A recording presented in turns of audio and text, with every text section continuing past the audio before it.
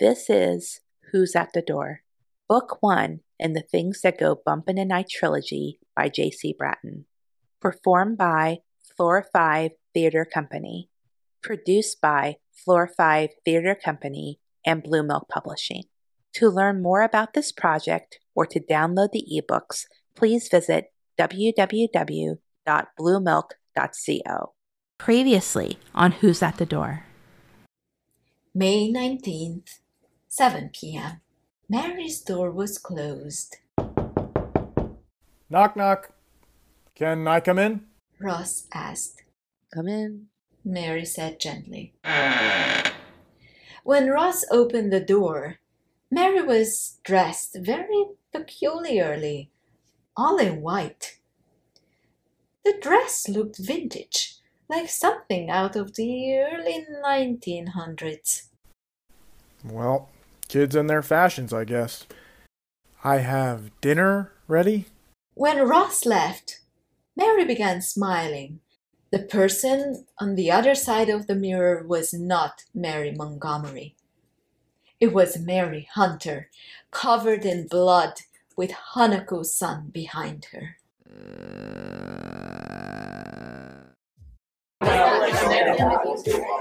The graduation party was running really late. Shelley's younger sister Misha, and Mark's friend Steve started joking aloud. Hey, Jamie and I used to play this game called Bloody Mary. It was a total trip. I totally know that game. You know, guys, we could try it now. I have a long mirror in my room. Come on.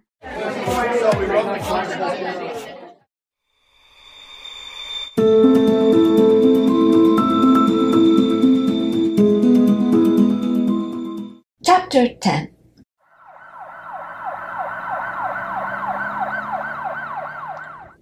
There's got to be a way to stop all of this, Sheriff.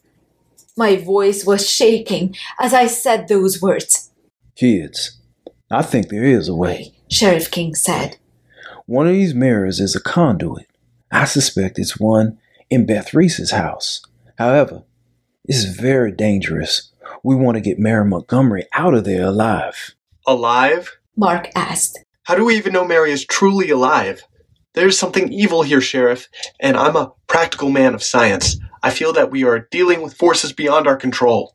According to the Hanako-san legend, the victim is put into a trance. Sheriff King interjected. There hasn't been a new victim yet, as Beth Reese was able to escape. So, if we can get Mary out of there, she can be set free. Her physical body is in the mirror. Think of it as a portal to another dimension. So, the secret is the timing, I added. Think about it. 3:33. All the events happen at this specific time in the early morning or afternoon. Could we find a way to pull Mary out of the mirror? There's only one way to find out. Sheriff King called one of his deputies. We're going to head over to the Reese house around 3 a.m. The Reeses will be set up at a hotel. We'll wait for 3:33 a.m. and get Mary out of there and keep the evil Marys in the other dimension. Kids, we'll set you up at the hotel too.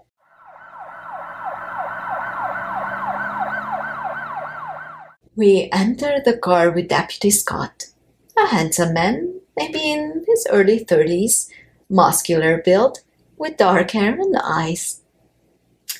He was assigned to drive us to the hotel, which was about 5 blocks from the Reese home.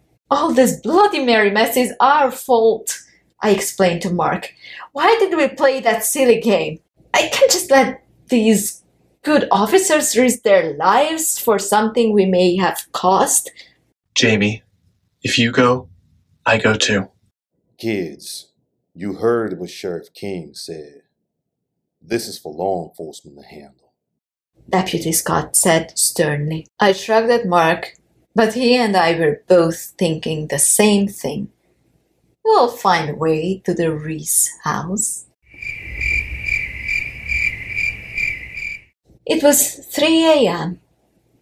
Deputy Scott was still in his car, and was messaging someone on his phone. From the smile on his face, it was probably a girlfriend. He didn't see us sneak by him. Mark and I headed on foot over to the Reese residence.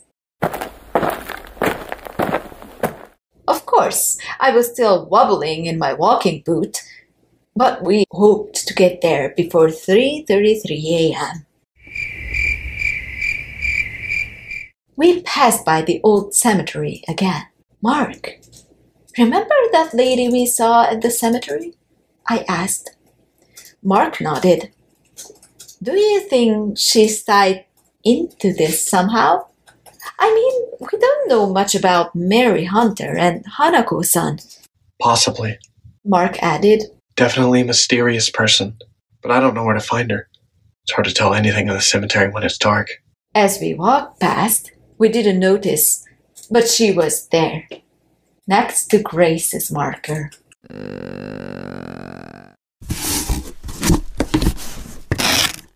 Sheriff King and his team set up shop in Beth's room. They lit candles around the mirror. Based on the Hanako-san legend, the conduit can be closed by breaking the mirror.